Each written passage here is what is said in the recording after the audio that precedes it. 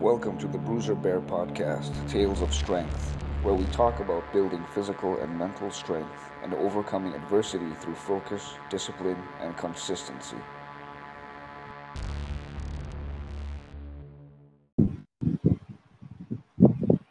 Hello. Hi, Khalid. Hey, Cal. How are you, man? I'm good. Can you hear me? Can you hear me fine? Loud and clear. Can you hear me? Hello, Cal. Can you hear me? Hello? Loud and clear. Okay. Yeah, All loud right. and clear. Cool. How's things over there in Singapore, man? I wouldn't say it's so good now. Based on the government, I think we are now into phase one. I don't know whether you heard about us. We into phase one. We are moving into phase two. But looking at the situation, Singapore, we have all these migrant workers that live in the dormitories. Yeah, the cases are very inconsistent. So sometimes you're up, sometimes you're down. But the number of cases for Singaporeans are just one. Their days are Right. zero. Over here in Malaysia, Yeah. we got the CMCO, and in a couple of days we should be having that lifted, but there's no confirmation yet. So everybody's just kind of waiting right now. Yeah. So anyway, let me just Okay. introduce the. Let me just give a little introduction first. Welcome to the Bruiser Bear Podcast, Yep. Tales of Strength, where we talk about physical strength, mental fortitude, and overcoming adversity. So, Cal, my man, please introduce yourself and what it is that you do. Yeah, so my name is Cal. Yeah, you already call me, also known as Perfect Strong, where many athletes also call me by the name of Perfect Strong. So the weight room or gym sometimes can be overwhelming. So I guide people and athletes in developing their full potential as a coach. So I'm a head coach at U-Box Holland Village. And on my days where I'm not working at U-Box, I'm actually training fighters and other national athletes to their fullest potential. Right. Firm Face Strong, that's your nickname. Perfect Strong, that's what they call me. Yeah, because of the beard. I'm assuming because of the beard, right? Yeah, I man. used to keep a pretty big full beard myself, but I think my beard is not as nice and solid as yours, so I had to trim it down. Mine was too thick, that's why I had to trim it down. It was so hot here in Singapore. I don't know. I think it would be the same in Malaysia too. It's so pretty hot. I think then my partner got me to shave it off. Yeah, so, so I have like half naked, without a beard. Exactly. Like we're not like Vikings, like we're not in Sweden or Switzerland where it's nice and cold. I wish sometimes I was just speaking to my, Yeah, exactly. I live in a cold country. Yeah. Yeah. So anyway, more so than most other countries in Southeast Asia, I think Singapore has had a pretty fair share of development in regards for the sport of Western boxing, right? AKA pugilism. So while nations like, Yep. Thailand and Burma and Philippines, they focus strongly on traditional Asian martial arts, right? Like Muay Thai and Kali, I think, Yeah. and all of these martial arts. But the sweet science of boxing kind of gets left behind in those areas. So could you give us a little insight on the boxing scene in Singapore? Like how is it doing right now? I would say the boxing scene is growing in Singapore, but I think it needs to be more developed. Definitely, we are lacking funding, structured training, and also competition from the sport association. I would say structured training and proper programming should be provided. Right. Yeah. Definitely. What do you mean? Yeah. Sorry. I'm sorry. I think you were breaking up a little bit. Sorry. Go on. Yeah. So I was saying, structured training and proper programming should be provided not only before any major games like SEA Games, Youth Olympic Games, but all year round in terms of strength and other physical aspects where the techniques are also concerned. Right. Definitely. So when you say structured training, I guess what it means as well is that I guess the training infrastructure over there in Singapore is maybe, in your opinion, a little bit disheveled, like a little bit decentralized, and you're hoping to see a little bit more structure when it comes to that kind of aspect? Correct. Even for the national gym, even for the national boxing team, they don't even have their own gym. We used to have our own national boxing centralized training, but then they deconstructed to build a housing estate around that area where where I used to train boxing in Farrer Park, but it's no longer there anymore. We tried to save it, but yeah, unfortunately, the government rather used that space for housing. Oh, I see. Okay, that's kind of a shame. So I guess you could say that the boxing infrastructure for Singapore in the past was maybe a little stronger than how it is now. I guess. I agree. Back then, we have a lot of boxing coaches who rather be more involved with the amateur team.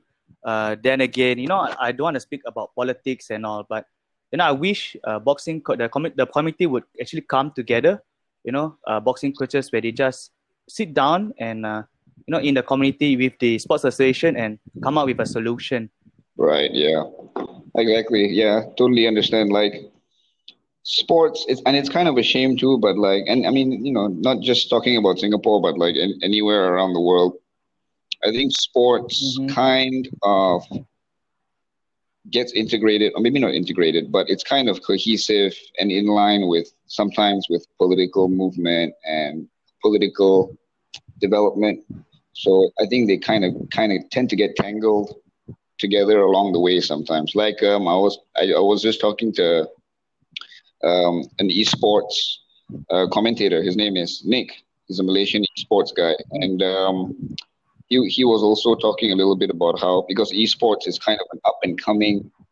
It isn't a physical sport, but it is considered a sport of some kind, and it's up and coming. The industry is growing throughout Asia, Malaysia, probably even Singapore. But he was talking about how there's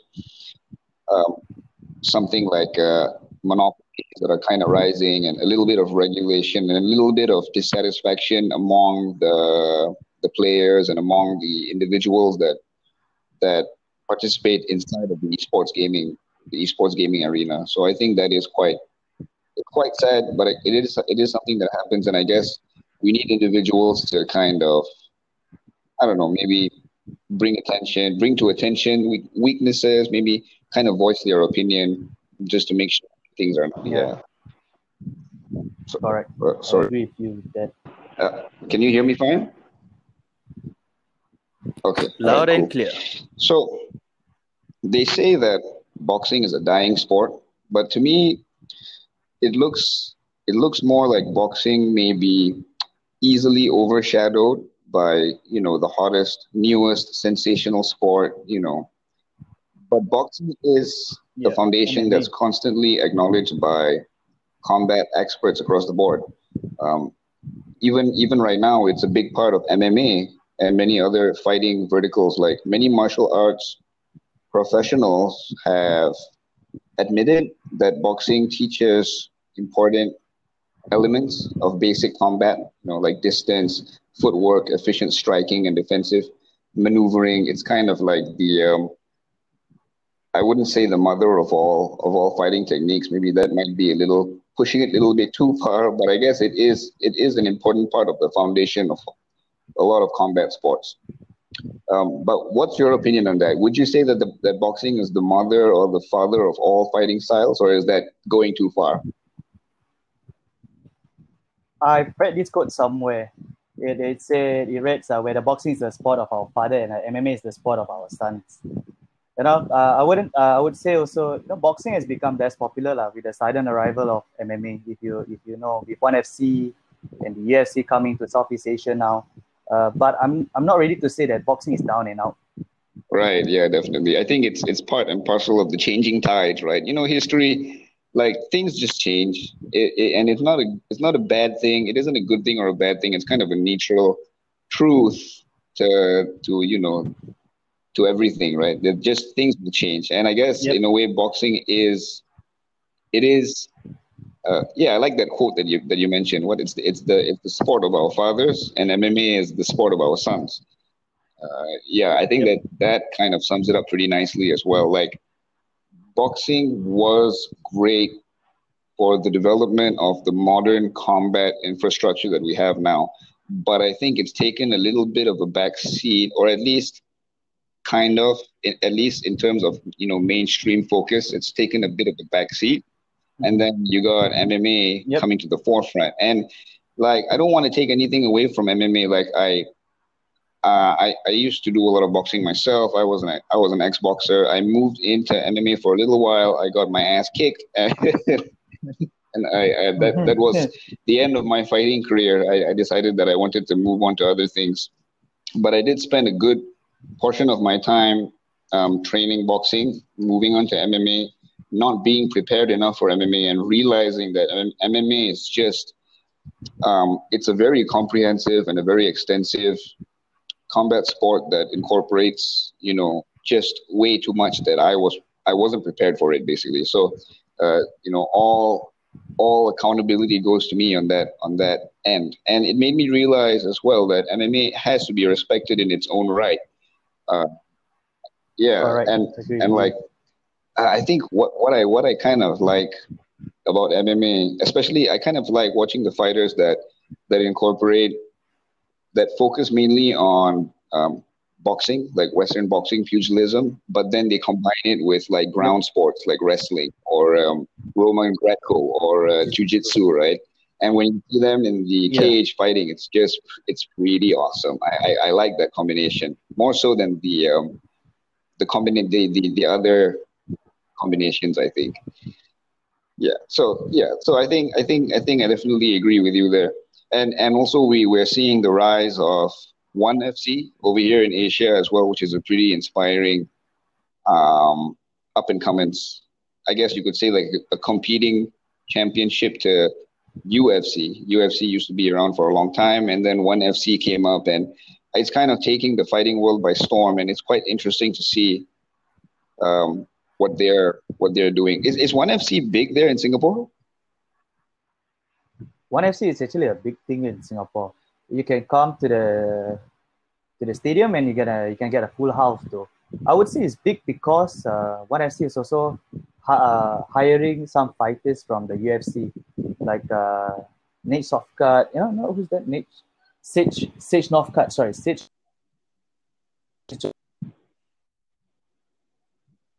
In One FC, that actually there's a good marketing.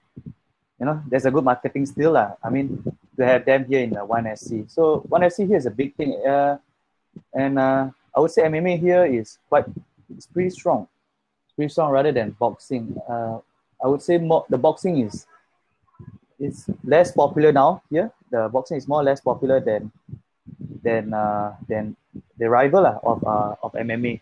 Right. Yeah. I've heard about this as well, where One FC, I mean, don't quote me, but like One FC, one of the strategies that they focused on, like I think the very distinct differentiation in terms of like branding and messaging that they have compared to One FC, sorry, UFC, is the kind of fighters that they get on board. Like the Western fighting landscape focuses a lot on. I mean, I guess in a way they may focus a lot on drama, right? And sometimes it can get pretty personal, and sometimes I guess you could even say that they let it get personal because it kind of sells tickets. It creates drama between two fighters. Fighters insult their moms, insult each other's wives, insult each other, and it Yeah. creates a lot of drama. But One FC went and took that whole thing and they turned it upside down. And the founder of One FC actually realized that honor, integrity, and respect were qualities that a lot of Southeast Asian fighters and fighting styles incorporated into their core value. So yeah, Correct. so I he agree. built One FC based on that. And then I think, like you said, I think he scouted and just watched UFC fighters and other MMA fighters from the West that were doing as Mhm. well, but didn't have all that drama on them. Like they had honor, they had integrity, they were humble, they were quiet. So I think he kind of like pulled them towards One FC, and he built this empire that's kind of as big. People say arguably getting bigger than UFC, but it's very different from UFC because of that main component, right? Yeah, Yeah, correct. definitely. Anyway, coming back to Singapore's boxing community, um, one question that I have for you is, how does Singapore's boxing community compare to other parts of the world, particularly in Southeast Asia and the West?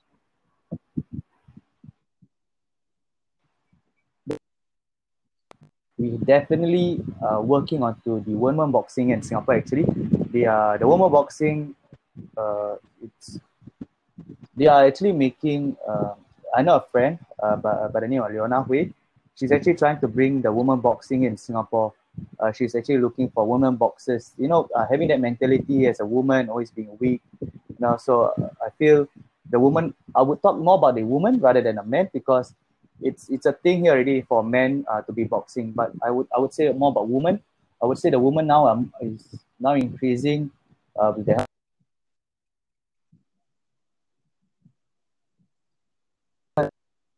many other amateur boxers like Sabrina. So they are coming together. They are gathering all these women boxers. To come and spar in a friendly sparring manner.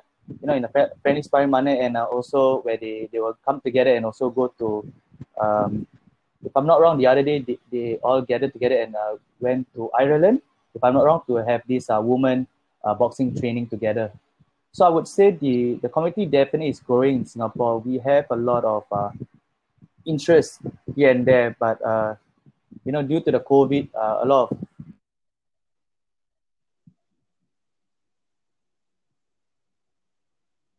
I was working with an organization back then.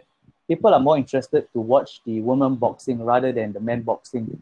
Women boxing tend to get more crowd rather than the men because for some apparent reason, I think it's more interesting to see a woman in the ring. You won't have a lot of bouts for women fighters, but a lot of bouts for men. So and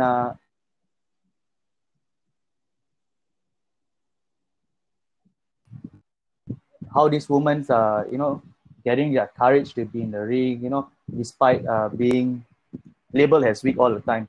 So for me, definitely,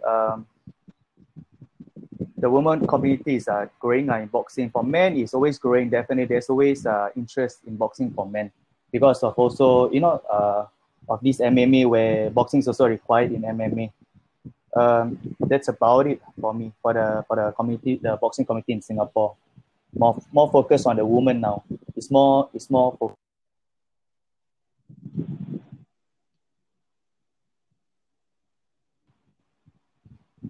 Right, right. Yeah. yeah. I think that's pretty interesting. Yeah. So the women boxing division is in greater focus now compared to mainstream men boxing, and I guess, like you say, it is probably because it's a source of empowerment for women, and we live in an era right now where women empowerment is a pretty prominent aspect to our society, and women. I mean, our society wants to kind of make it clear that women can be as empowered, as powerful, as great, um, in a lot of different things. Uh, yeah, Correct. maybe I guess you might say that women and men are intrinsically different in a lot of ways, especially when it comes to biologically different. But I think throughout history we have. I mean, there's a possibility that throughout history we have underestimated women's capabilities. And this era, one good thing that we can see about this era is that women are being brought to the forefront now, and they are showing their capabilities, and it's a good thing. And I guess, um, you know, referring to your insight, I guess it is a pretty inspiring thing to see that Singapore is a central platform. It's providing a central platform for women to showcase their empowerment through boxing, fighting. And also another thing that I can bring up is the white collar boxing, right? I think Singapore is pretty big with the white collar boxing, I wouldn't say the white collar. I would say more to professional boxing. Collar professional boxing boxing. probably have died. Yeah, the white collar boxing may have died down, but I would say professional boxing, we have a lot of local champions like Muhammad Ridwan, Hamza Farouk that I worked with, and there are a few other upcoming boxers now because of the infrastructure of boxing in amateur, people tend to look into to just jump into the professional boxing. We have a lot of organizations, Golden Glove Asia Promotions and also Fight Promotion, which also bring in other boxers from Southeast Asia, like from Indonesia, Thailand, to bring the fights here in Singapore. So I would say more to professional boxing rather than white collar. Right, right. Yeah, I've heard of Ridwan as well. He's a pretty big up and coming champion, right, for Singapore. Yeah. Yes. Okay, that's pretty interesting. Because I have some family in Singapore, and I was staying in Singapore for a little while, but that was a couple of years ago. And I saw I used to watch the white collar boxing. It was a pretty small gig, but it was aired on television, I think, and on YouTube and stuff like that. It was pretty interesting to see working white collar, like, executives get in the ring and fight. Yeah. Pretty interesting stuff. Yeah. So anyway, so as I mentioned before, I've had some experience being a boxer in the past, and I've had incredible coaches who guided me throughout.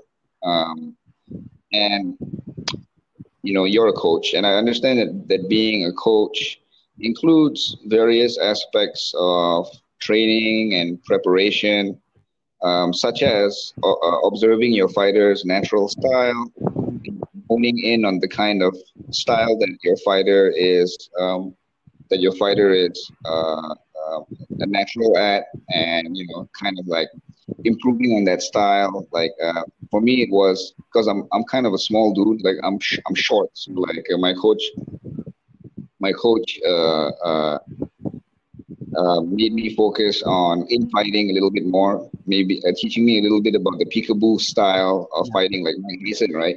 And all of these things, and teaching me how to deal with outside fighters and taller fighters that have longer limbs than me. So coaching is a pretty complex and a pretty, I guess you could say, challenging task. But from your own experience, what's it like being a boxing coach? What are the ups and downs? This is something I would like to share a lot. That people don't know about being not just being a boxing coach, more to a coach, I would say. So as you know, boxing is science. You just don't walk into a gym and just start punching the bag or the pads, right?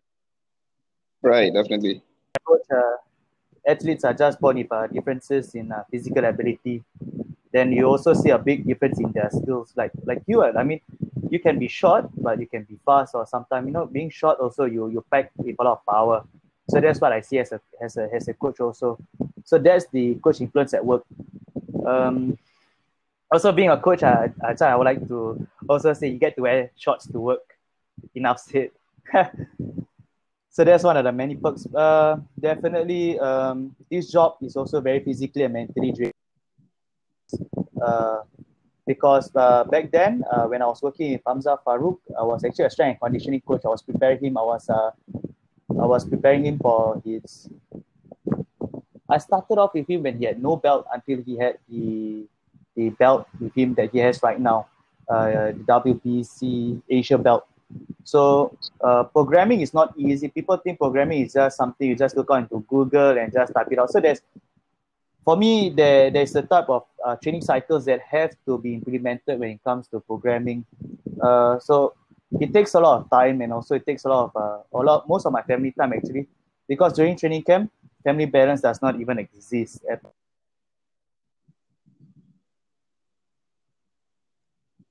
Right, yeah, and yeah, hello, Cal. Yeah. I'm just thinking. I was just going back to time where I spent many hours actually in the gym. Now I was just reflecting. Everything was I had to do the best I can, to make amends during the weekends, because that's the only time I don't work as much. But not during the training camp. When the training camp, you just work. I don't know. I just come into work at 7 and I can finish at 10 p.m. or 11. By the time you come home, everybody's asleep. I mean, there's the realities of coaching. I mean, it's certainly not for everyone. So that's one of the things if you want to become a coach. Right, definitely. All these are all the sacrifices you have to look into. Yeah. Right. Sorry, you're breaking up a little bit. But can you hear me? Yeah, loud and clear. Okay, all right. Yeah, I think because maybe we are so far away, so I think maybe the network's a little bit.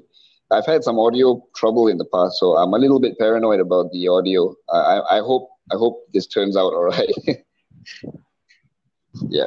So anyway, apologies for that. No Yeah. worries.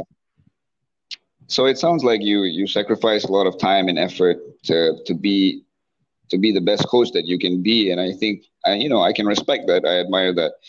And it sounds also like you know your stuff, right? When it comes to the technical aspect of the sweet science. And there's a lot to talk about. There's a lot to teach, and there's a lot to learn as well when it comes to pugilism, Western boxing. It really is a scientific. Um, it really is a scientific vertical that people kind of underestimate sometimes. Where people that don't know much about boxing, all they see is two guys hitting each other in the face in the ring. Yeah, Really, yeah, it really is a lot more. And it sounds like you really know your stuff. Like, and that's what it means to be a coach, I guess. Like, I myself have taught people how to box, as far as basics and just the normal standard boxing basics goes. I've taught people that, but I am nowhere near as qualified to really coach professional fighters like you yourself, like you have done, and things like that. So I think it really needs to be said that the amount of effort and time that goes into becoming a professional coach like yourself, it really is quite admirable. So yeah, that has to be said. So let's move on and talk about training specifics. So what kind of training routines do you usually implement? Like back in my day, we had circuit cycles that began with like warm ups and rope work, jumping rope, and then we do punching drills, maybe some shadow boxing, and then we'd move on to bag work, pad work, and then we'd get into the ring and maybe do a little bit of sparring. So what kind of cycles did you incorporate for the most part? And what kind of things did you do to improve strength and agility and things like dexterity and speed? So I would say the training that I designed is to maximize results through like combining boxing with functional and athletic strength program. I mean, they're formulated to progress through all these sport-specific training cycles together in fighting shape, especially in a 12-round championship round. The workouts that I designed simulate the conditioning, endurance, and physical demands expected in the fight. So it also stimulates both the anaerobic and aerobic energy system to drive them to drive complete body results and also build a lot of stamina.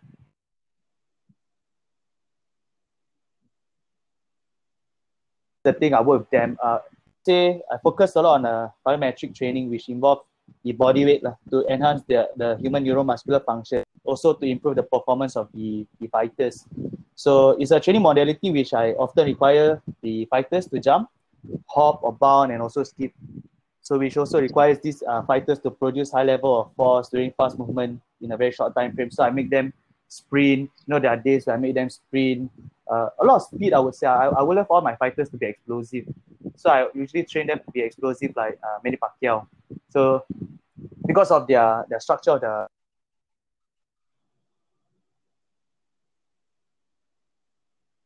they are lacking of this. Most of my fighters are explosive, I would say. Proud to say they're all explosive now. I mean, I don't know now because I don't train the fighters anymore there.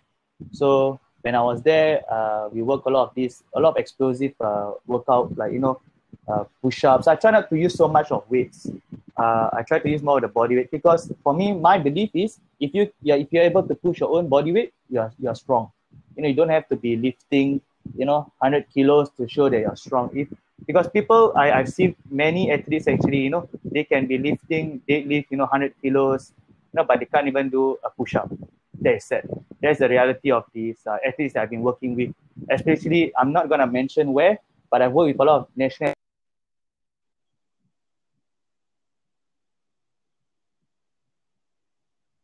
of exercise, which is your body weight.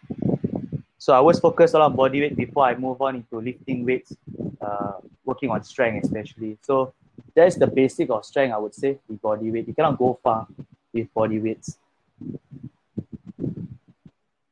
Right. Yeah, definitely. I think that's something that I wanted to cover as well, because over here at Bruiser Bear, we do put a heavy emphasis on body weight and calisthenics training. And the next question I had for you was for the aspect of strength, right? Because the aspect of strength is present in boxing, Mm-hmm. and you can see it with Mike Tyson, for example, right? He was a notorious mark history. He was a brutal, heavyweight fighter with a powerful punch, and I guess you could say that a lot of that was his natural ability, but he also did develop that strength to knock out opponents that were twice his size and things like that. But and also strong, heavy hitters are often favored by the public's eye, but muscle building is like you mentioned, right? Like it's a little bit more complicated in boxing. I remember my coach, he discouraged me from weightlifting because back then I did a little bit of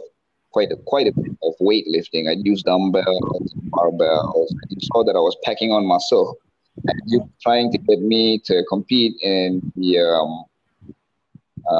flyweight. I think flyweight division, and he told me, "Stop, no more weights." And I told him, "Why?" He said, "Because if you use weights, your mobility, your agility, your dexterity, is gonna suffer. And like with your weight division, because you're a really small dude, your weight division requires speed as like a prominent aspect. So I had to stop weightlifting.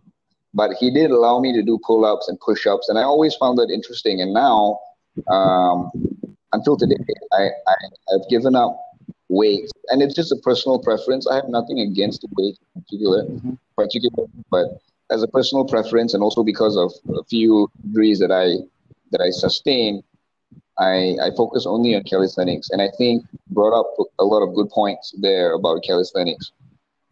So I guess it is true that muscle building is encouraged and body weight and calisthenics training is involved in boxing a lot. Yeah, definitely. I mean, I grew up I was a fat kid, and definitely I grew up doing a lot of powerlifting. So actually, powerlifting helped me a lot with weight loss. Then again, I have this idea of becoming a strength coach. As I study, as I learn more and I study more and I go for courses to understand about strength, every time when it comes to strength, you just go back to body weight and calisthenics. You just can't go far away from it. It's just the basic. Even when I was working for the National Youth Sports Institute, yeah, you're just working onto your body weight. There's no weightlifting at all. You're actually just lifting your own body weight. That's just the basic. You can't go far from basic. Even for boxers, where I try to break this old school mentality where, they think lifting weights make you like Arnold or Ronnie Coleman, which is wrong. So there are many types, they are not educated in a way where there are many types of training when it comes to it, like ballistic training. So ballistic training and plyometrics training is not far. It's just you're adding weights and jumping with weights. All this stuff, explosive. Try to, as a SNC coach and also a boxing coach, I try to break this old school mentality where weights slow you down, which is not true actually. It's been proven that with the type of training that you involved with, that you design, also actually plays a part. It's not about doing your bicep curls and tricep extensions all the time. And also, there's a little bit of bodybuilding also in boxing, which I have to also disagree, with your coach also. So all these are all important because in bodybuilding also you have this hypertrophy where you're also working on endurance. So these are the type of I try to make my training as hybrid as I can. I try not to make it so boring.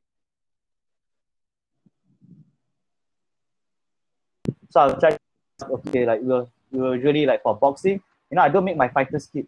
I make them run. I'll make them run for 5 kilometers where they have to clock a certain period of time. So during different type of phases, as we are closing to the fight night, their timing must decrease. So at least I know they are into a fight shape where their stamina are already there. So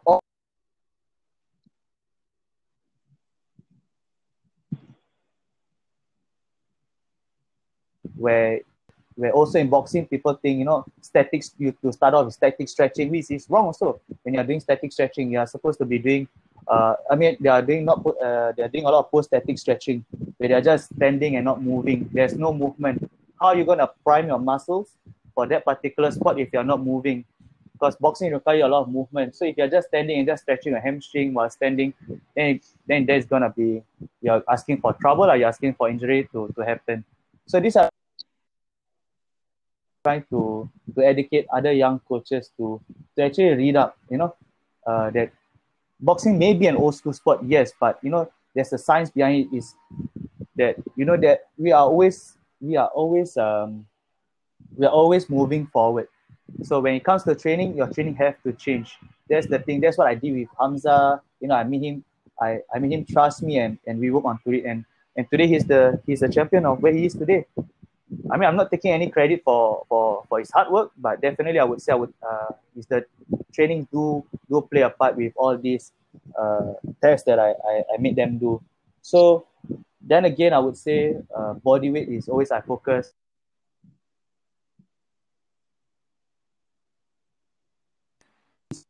Always body weights and calisthenics. Yeah, I hope I answer your question. Yeah, you answered it perfectly. I think very well said, and yeah, I think you probably have a much more comprehensive and scientific understanding of how strength training and muscle building correlates with fighting and combat sports. And it's true what you said, where strength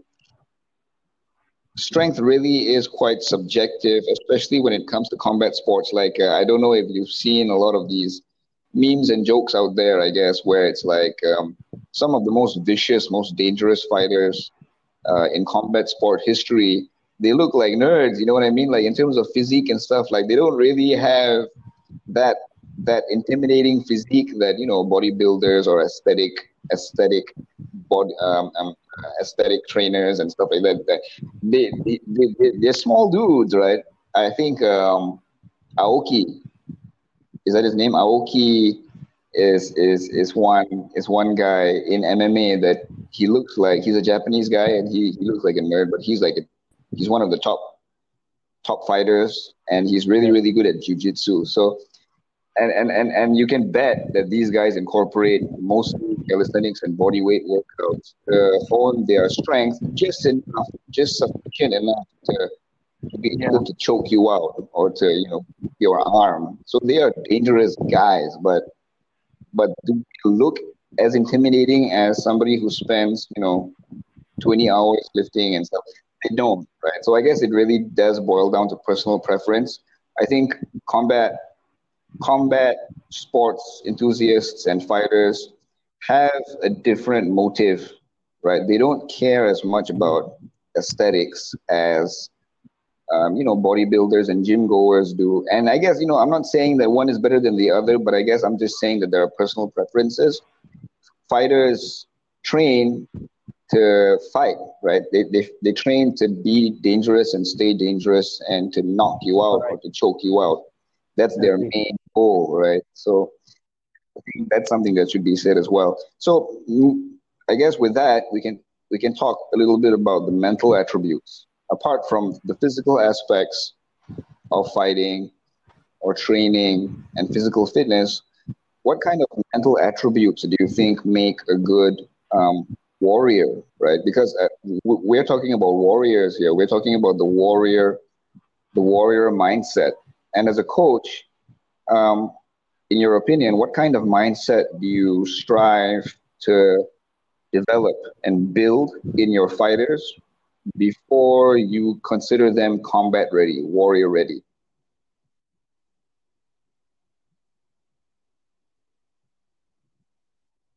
That I would always say mental toughness. That's one thing that is something you're born with, and I also strongly believe that mental toughness is something that we all can learn along the journey, because being a fighter is not easy. It's not, it's not like you're gonna tell a coach, okay, I want to fight today, and tomorrow you go inside the ring. It takes a lot of guts to be in the ring, because being in the ring, if you're gonna compete with someone who has 10 years experience and getting that one jab to your face, man, you're gonna hurt. So most people, being a fighter, they will always fail because they always give in to temptations.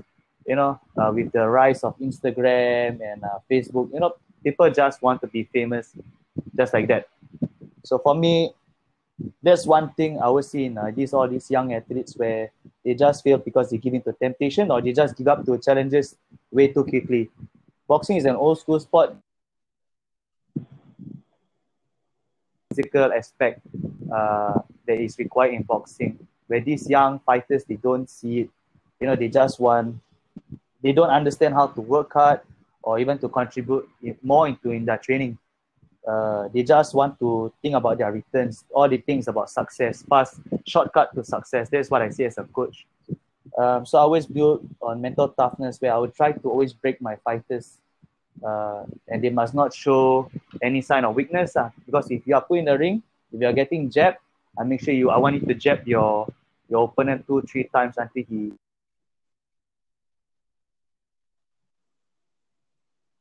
I always do that to all my fighters. I'll try to break them outside of the ring, and work on to the mental aspect of the fight game.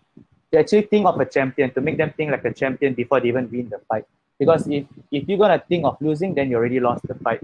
So I always make them think. I and another boxing coach called Shakir Farouk, we actually work side by side.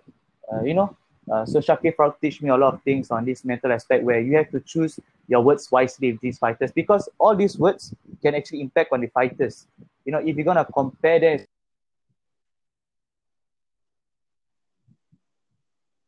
I would say will be negative, a little bit negative for them. So we try to use positive words. Even though we are trying to break them, we try to be positive about certain things, where we also will push them. Then also consistency, the power of consistency. Success doesn't come in a day or two. The warriors must also understand the power of consistency. They must always take tiny action continuously and also focus on their progress. Again and again, time and time, these young athletes, all these rising athletes, they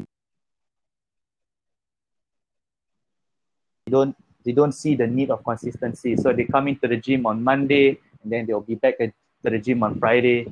So these are all the things that I look into a fighter before before I call them a warrior. Actually, I have a coach that call us They call us warriors. He's actually the vice president of Singapore Amateur Boxing Association.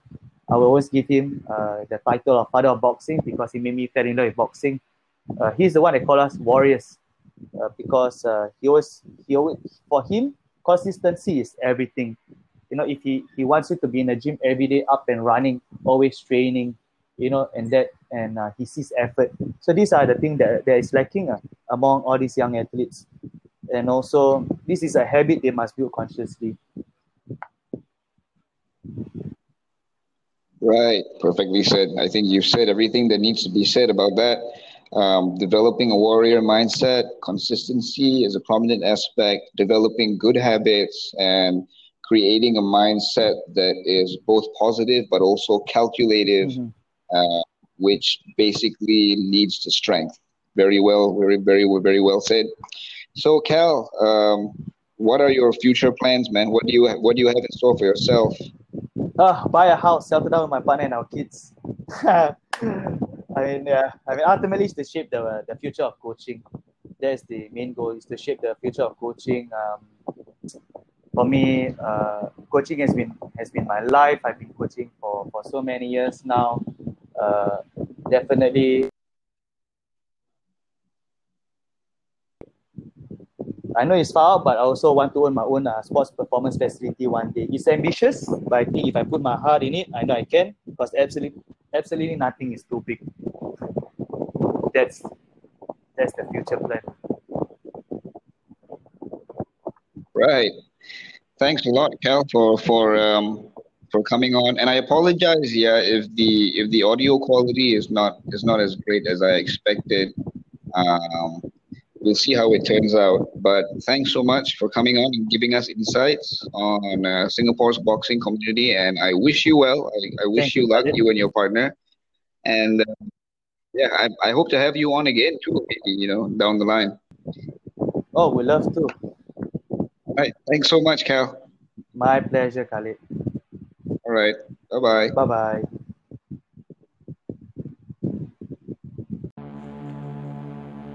Thank you for tuning in to Tales of Strength. Stay tuned for more.